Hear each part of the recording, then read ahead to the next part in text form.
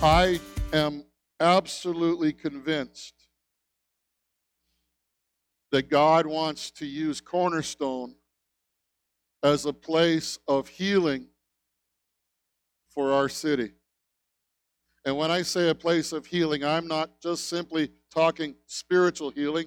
And I will clarify and say this morning that obviously spiritual healing and health is most important in our lives. You can be healed in your body, but if your eternal soul is lost, what's the point? However, I also know the struggles that many people have, and I also know that Jesus has paid for our healing. And if he's paid for our healing, then we should not only experience the healing of our spiritual lives and the health in our spiritual lives, but we should also experience and receive the health in our physical lives. And I believe that God has raised this message up in my heart. And many years ago, he raised this message up in my heart. But I believe that he's inspiring or challenging me in this message again, because God has called Cornerstone, in a sense, to be a hospital to Edmonton. I look to the day when when doctors at the U of A just down the road may turn to their patients and say, "There's nothing that I can do for you, but I know of a place. I don't understand, I don't get it, but I know of a place. Go there. There's a church there on 109th. Go there." People are struggling today, even with all of this, with the COVID and everything. You know, one of the reasons the church has been, in a sense, handcuffed in this time is because as the church, we have not walked in the place of healing that God desires us to walk in. Let me tell you something. If the world would see that COVID patients would come into a church and walk out completely whole, the world would take notice. And so today I want us to begin in this study. And I understand as we go through this study, I'm going to be really upfront and honest with you. As we go through this study, I understand there's going to be some things that I may say that may challenge you with regards to some traditions that we've had in the church and even in Christianity regarding this subject. And I'm fully aware of that. But I ask today that you simply listen and hear and let the Spirit of God minister to your hearts.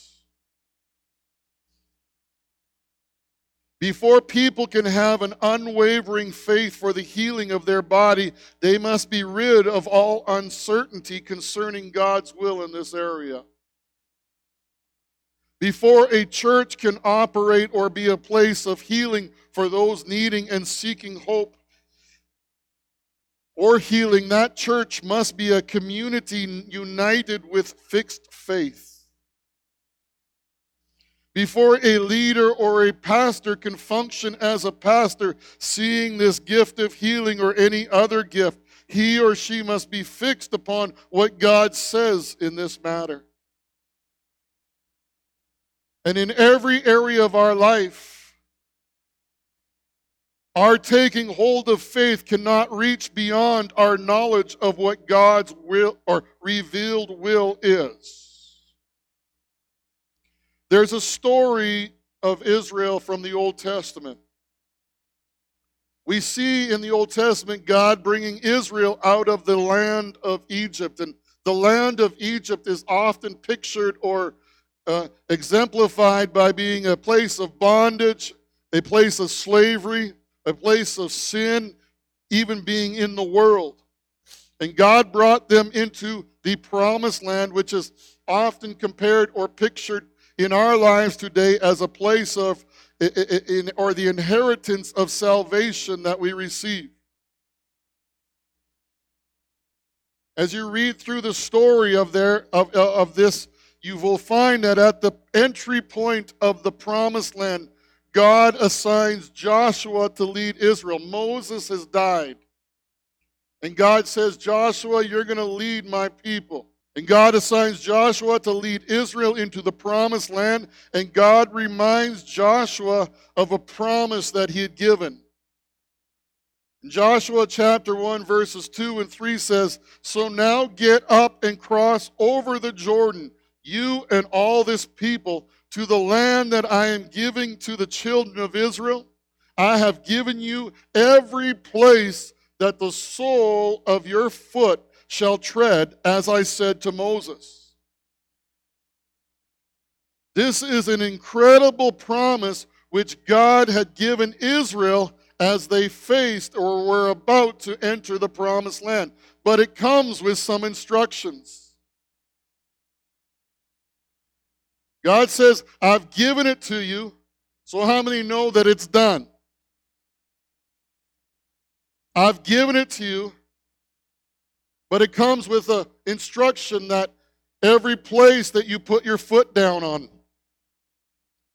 I'll tell you something, Israel could sit all day, all year long on that one side of the Jordan, but until they put the boots to the ground, so to speak, they would not have possessed the land.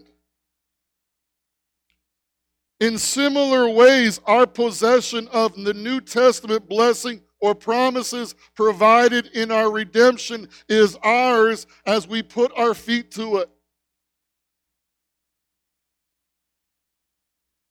It reminds me a little bit of a New Testament verse, and I'm not going to go through it all, but I just think about this verse found in Philippians chapter 2, 12 and 13. It says there, therefore, my beloved, as you have always obeyed, not only in my presence, but so much more in my absence, work out your own salvation with fear and trembling, for God is the one working in you, both to will and to do his good pleasure. Salvation is worked in us by God, his Spirit, and it is free. It is by grace alone through faith. You and I can't do any work or activity to gain God's favor in our lives. But listen, we have a responsibility that requires us in our salvation to be worked out through obedience in depending upon the Holy Spirit. I always think of it this way. Salvation is free, but it costs me everything. Because salvation requires my complete dependence upon God. It requires my complete obedience to him. It requires me to desire to please him. How many know often we desire to please ourselves? Salvation requires me to walk by his Spirit. Any or all of God's blessings or promises are yours to possess in the name of Jesus. All the promises in the Bible are yours. Yet we must walk in faith upon the promises of our inheritance to receive them. So many Christians come to church or go to church, and I'm not talking about here, so don't. Maybe. Many people go to the church and they want to sit in the pews of the church and they sit there and they say, well, God, if you want to touch me, here I am. God, if you want to bless me, here I am. God, if you want to do something in my life, here I am. But I'm going to sit here until you do it. God, you've promised that you would do it.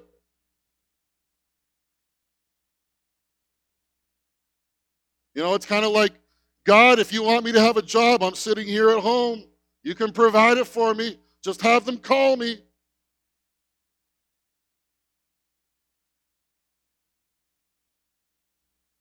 And we forget that in the walk of a Christian life, there is responsibility upon our part. Yes, it's all done by God. Yes, our complete dependence is upon him. But God gives us instructions. God gives us a place of obedience, a place of walking in faith, even as he did with Israel and said, every place that you put your foot down upon, it'll be yours.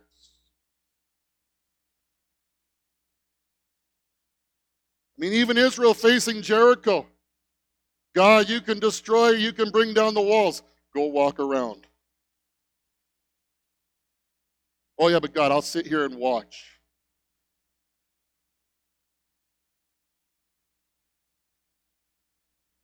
And I would encourage us this morning, we have a place of responsibility of contending for those things that we want to see take place in our life that God has given to us. Our dependence and our faith must be completely upon Him. And there is nothing we can do to gain His favor, but it is us working alongside and giving ourselves over to Him, walking in obedience to what He says. God gives us promises in His Word, and each of these promises are a revelation. Think about this. Each of the promises of Scripture are a revelation of what God is enthusiastically eager and desirous to do for us. Have you ever realized that every promise in God's Word, God is eager to do for you? God is desirous to do for you, that God is enthusiastic to do for you. It's like me when my little kids come up to me and, Daddy, I want this. It's like, how can you say no? I love them so much. Daddy, give me a hug. What do you think I'm going to say? No? I enthusiastically and eagerly and desiring them, I pick them up and hold them in my arms.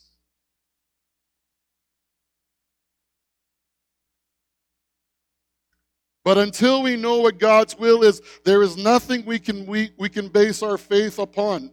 Romans 10:17 says this, so then faith comes by hearing, and hearing by the word of God. In regards to healing, as any promise or blessing, to possess the faith in God, we must know what God has promised or not promised. And many Christians are unsure of this area. Many pray with the attitude and even the words, if it's your will. And I'm going to say this morning, praying those words regarding healing is not biblical. It's not praying in faith. Because God gives us His word, which tells us His will. The gospel does not leave us in uncertainty in prayer. The gospel is the good news which tells us what God's will is so that we can pray and possess by faith the promises that God has given to us. I would encourage you in any area of your life, if you are looking for God to do something in your life, never pray if it be your will, because that is just simply a prayer of lack of understanding. Before you even get into prayer, go into God's word and see what His will is. If God's will says, if He says this is not for you, then even if you pray, if it be your will, it's not going to work. It's pointless. But if you pray and you see what the word of God says and you pray according to the word of God, then you can have faith in that. Jesus, our substitute, bore our sins and our sicknesses that we might be delivered from them. And so to get a better understanding of the promise of healing in Scripture, I believe that it's good to start right from the beginning and find out and look at the origin of sickness and disease. I believe that as we look at the origin of sickness and disease, we will realize and understand the promise that God has given to us through Jesus Christ. So that's our topic this morning. When Adam fell, he lost everything. We lost everything. The fall had dire, lasting consequences upon humanity. Sickness and disease is one of the consequences of this fall that took place in the garden. When God had completed creation, remember God said, "Let there be," and there was all these things that were created. When God had accomplished or completed creation in the Bible, it records in Genesis chapter 1 and verse 31, God saw everything that He had made, and indeed it was very good. At the opening of creation, there was no sin, there was no death, there was no sickness. It was very good. And God commanded Adam in Genesis chapter 2 and verse 17, but of the tree of the knowledge of good and evil you shall not eat, for in the day that you eat from it, you will surely die. Adam and Eve were permitted to eat from all the trees in the Garden of Eden, except for the one, tree of knowledge of good and evil. This was the only law, this was the only command that God instructed Adam to live by. And just in our natural world, there are consequences to breaking the law that God gives you. If you try to break or defy the law of gravity, guess what? You will lose. If you break the law on the road, guess what? You get a ticket. I've experienced that. And God warned Adam that if he disobeyed by eating of the tree that he was instructed not to, there would come death. Death meaning a curse of spiritual death, yes, but also separation from God, and physical death would also result here. We know what happened in reading Genesis chapter 3, 22 and 24, which is not up there. You can read it if you want. It tells us that Adam did everything that he was instructed by God not to do. He ate of the tree. He disobeyed the command of God, and as a result of disobeying God, Adam and Eve were driven from the garden, and man became subject as a slave to sin and to death. The Bible says in Romans chapter 5, verse 12, therefore as sin came into the world through one man, that being Adam, and death through sin, so death has spread to all men because all have sinned. The Bible says in Romans 3:23, for all have sinned and come short of the glory of God. The very physical and spiritual nature of Adam was changed, and as a result of the consequences of this, it was passed down to all of humanity. Some specifics regarding Romans 5:12. First, we see there, especially related to our health, sin entered through Adam. We see that. We understand that. We also see that it says there that death entered through sin. Do you know that sickness is the starting point of death? Disease is a physical penalty of sin, and we're going to see that even more this morning. Disease that advances beyond the natural ability of the body to heal, or beyond even the skills of our modern day medicine, results in death. And since disease entered by sin, the remedy for it can only be found in the remedy for sin, which can only happen through God removing the curse by substitution. Now here's the good news. Jesus is the remedy. Jesus is the remedy to the curse that came. The good news is that Jesus came to remedy and restore everything that Adam lost. Another verse from Romans highlights this in Romans 5:19. For just as through one man's disobedience the many were made sinners, so by the obedience of one the many will be made righteous. The disobedience of Adam made all of us sinners. But let me tell you something, the obedience of Christ makes it possible for all of us to be made righteous. That is good news this morning, because you can't do it yourself. Even if you try, you can't do it, but God's done it for you. Jesus came, he was obedient, he fulfilled the law, and in doing so, he paid the price for mankind to be made free, to be set free from the curse once and for all, and be in relationship with God and receive his favor. Do you know this morning that if Jesus Christ is in your life, that if you have come to a place of faith in him today, you have received the favor of God upon your life? And the Bible tells us in Galatians 3:13 and 14 that Christ has redeemed us. Amen? He has redeemed us, meaning he has paid for our freedom from the curse of the law. And how did he do it? By being made a curse for us, for as it is written, cursed is everyone who hangs on a tree, so that the blessing of Abraham might come on the Gentiles through Jesus Christ, that we might receive the promise of the Spirit through faith. Listen this morning. The curse that belonged to us was placed upon Christ.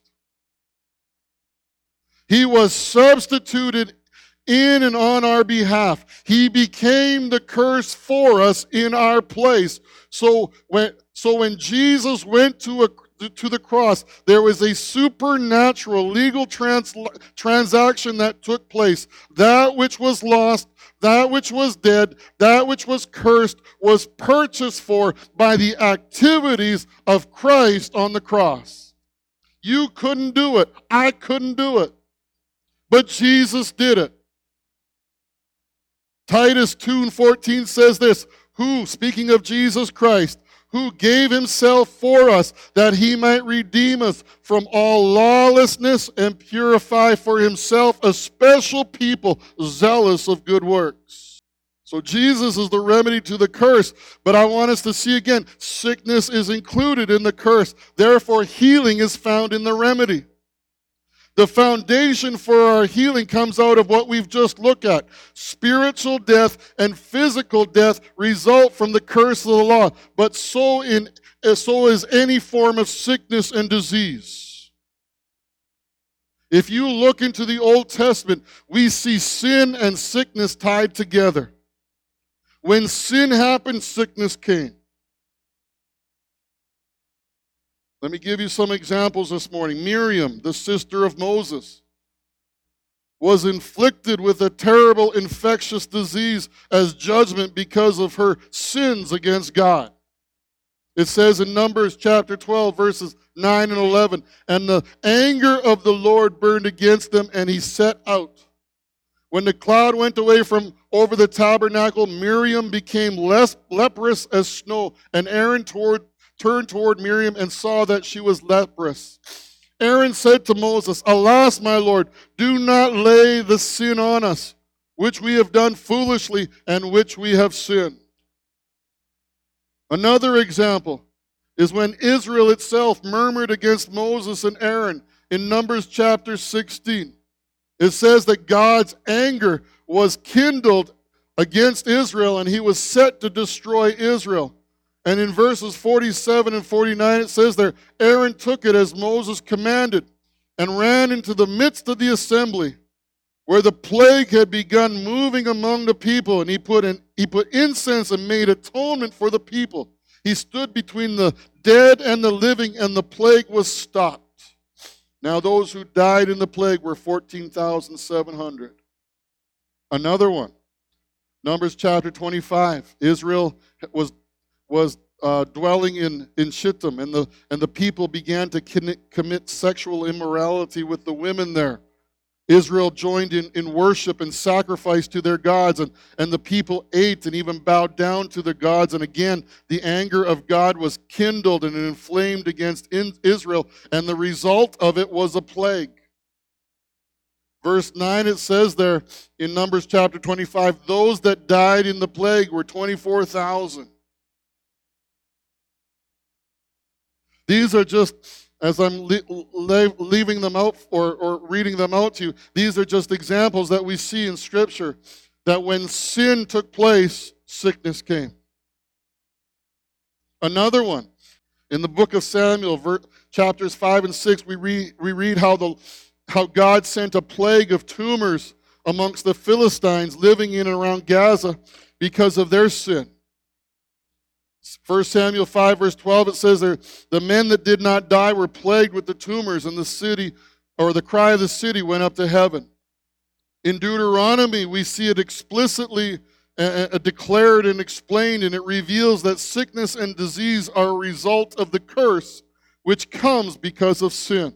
Deuteronomy 28, verse 15, it says there, but it will happen if you will not listen to the voice of the Lord your God by being careful to do all his commandments and his statutes, which I am commanding you today, that all these curses will come upon you and overtake you. And you can go through and read all of it, but verse 22 says this: the Lord will strike you with a wasting disease, with a fever, with inflammation, with an extreme heat, with the sword, with blight, and with mildew, and they will pursue you until you perish. Verses 27 and 28 says, the Lord will strike you with the boils of Egypt, and with tumors, eczema, and with the itch from which you cannot be healed. The Lord will strike you with madness and blindness and bewilderment of heart. Do you also understand from that scripture there today that we can see that even mental illness is part of the curse? The certainty of Scripture is this: sickness is part of the curse for breaking God's law. Sickness and disease should not be looked at as normal or ordinary, just as sin should not be looked at as normal and ordinary.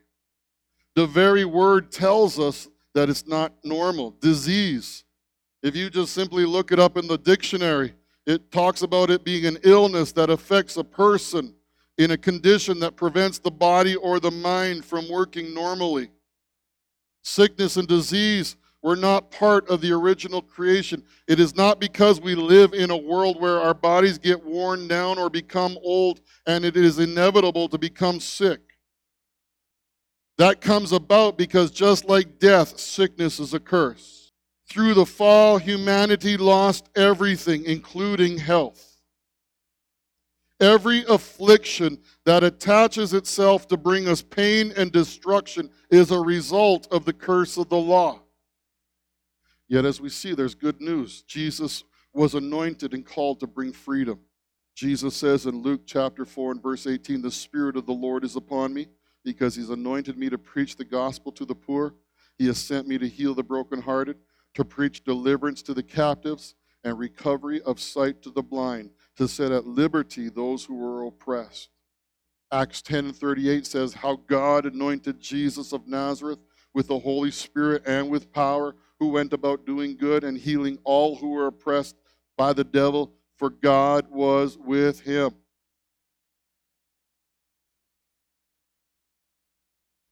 Jesus is our hope.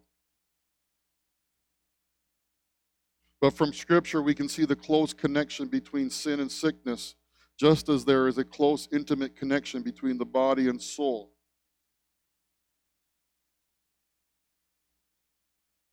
Now, I want to say this because you could look at this, and if you are dealing with something in your body today, you could think or be very condemned.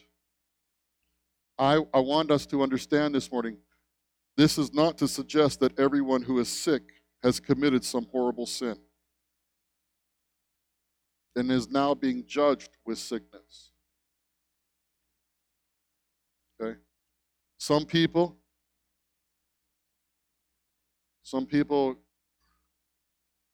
have, some people struggle with things in their body because, yes, they've done things that have brought it upon themselves. But I want us to understand this morning that what I'm really trying to say is that everyone is born into sin, and this is the root cause of sickness.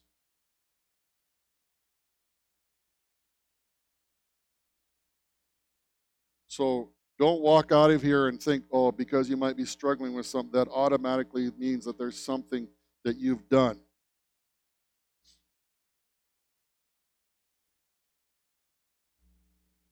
But it is essential for us to recognize the intimate relationship between sin and sickness, because the only remedy for sickness is found in the cure for sin.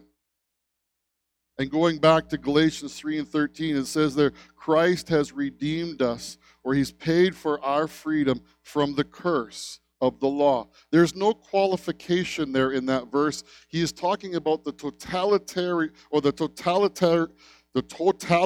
of the curse. Jesus paid for our redemption from every aspect of the curse, because he was made a curse for us, as it is written, cursed is everyone who hangs on a tree. The work of the cross is not partial, but it is complete and whole. Since Jesus has redeemed us from the curse of the law, and sickness is part of the curse, Christ has redeemed us from sickness. Healing is part of our inheritance. It belongs to us because it's been provided to us by Jesus Christ. And I'll say this morning. I would like to see Jesus get everything that he paid for. In my life, I want to see Jesus receive everything that he paid for. Isaiah foretold us what Jesus would accomplish when he wrote in Isaiah 53, "He was despised and rejected of men, a man of sorrows and acquainted with grief, and we hid, as it were, our faces from him. He was despised, and we did not esteem him. Surely he has borne our grief and carried our sorrows, yet we esteemed him stricken, smitten of God, and afflicted. But he was wounded for our transgressions. He was bruised for our iniquities. The chastisement of our peace was upon him, and by his stripes we are healed."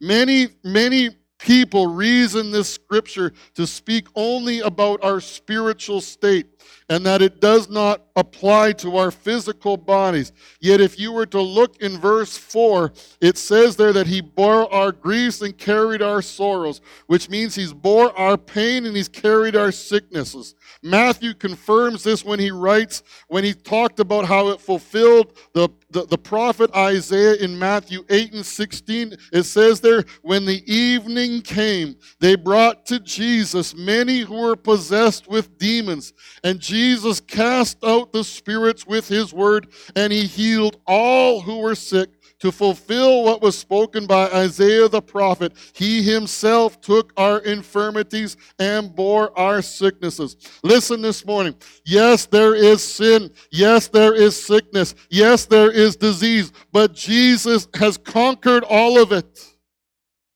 And he conquered all of it so that you and I could walk in a place of freedom, so that you and I can walk in a place of health, not only simply in our spiritual lives, but also so that we could walk in it in our physical bodies and in our physical lives.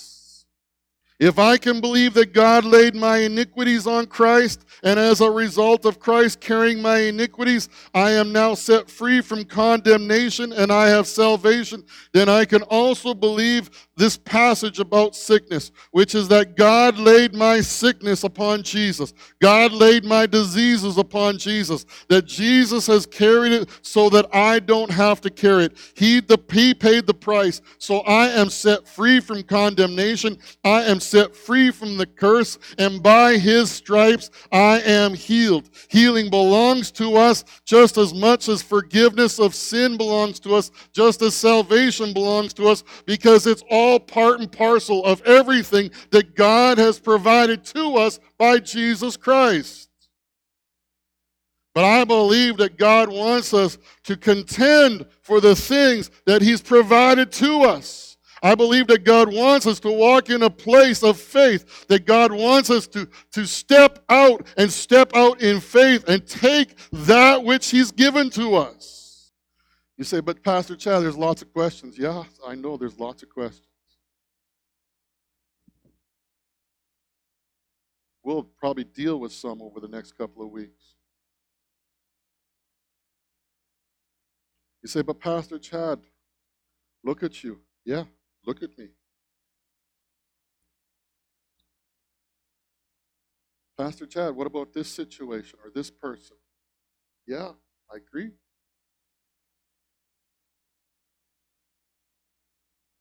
But what does the Bible say?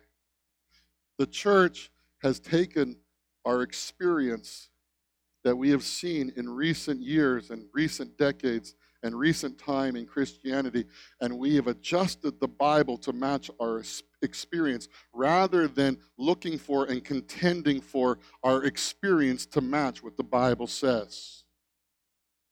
We have made excuses.